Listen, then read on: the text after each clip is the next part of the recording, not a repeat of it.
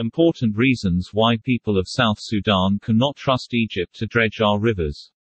By Majok Wutchok, Perth, Western Australia, 9 July 2022.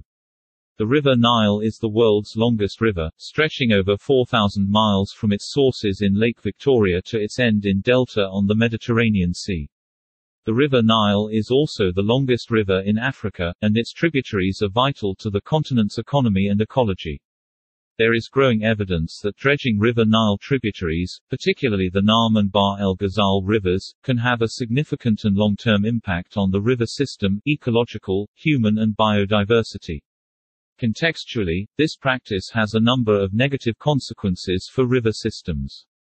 For instance, allowing the Egyptians to dredge Naam River and the Bahr el Ghazal River in South Sudan can lead to the river becoming shallower and wider, making it more susceptible to flooding.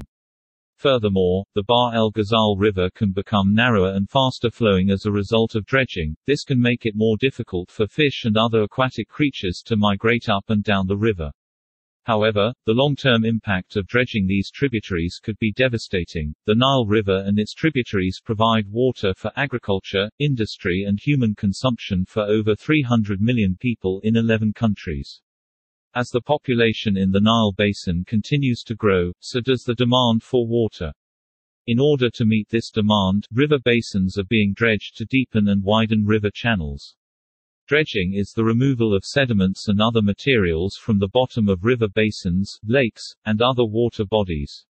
It is often used to maintain navigation channels, improve water flow for transportation or irrigation, or to develop aquatic habitats for fish and other wildlife. However, dredging can also have negative consequences for the environment, local communities, and long-term sustainability of the river system. Dredging river basins alters the natural flow of water and sediments, which can lead to increased erosion and loss of habitat. It also disrupts the local ecosystem by disturbing fish spawning grounds, causing sedimentation and changing water quality. In addition, dredging often takes place in remote areas where there are few people to monitor or regulate the work. As a result, there is a risk that local communities will be displaced without adequate compensation or consultation.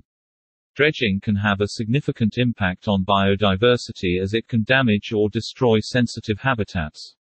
In some cases, dredging can even lead to the formation of toxic algae blooms that can kill fish and other animals. What's more, dredging can have a devastating impact on local communities that rely on rivers for their livelihoods. In many parts of the world, people fish in rivers or farm along their banks.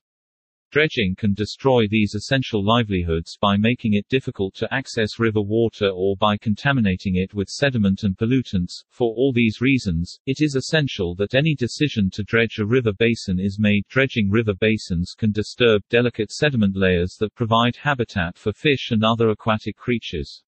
It can also cause changes in water flow and water quality that can be harmful to local ecosystems. In addition, dredging can release contaminants that had been buried in river sediments back into the environment. These contaminants can include toxic chemicals, heavy metals, and pathogens that can pollution rivers and harm human health.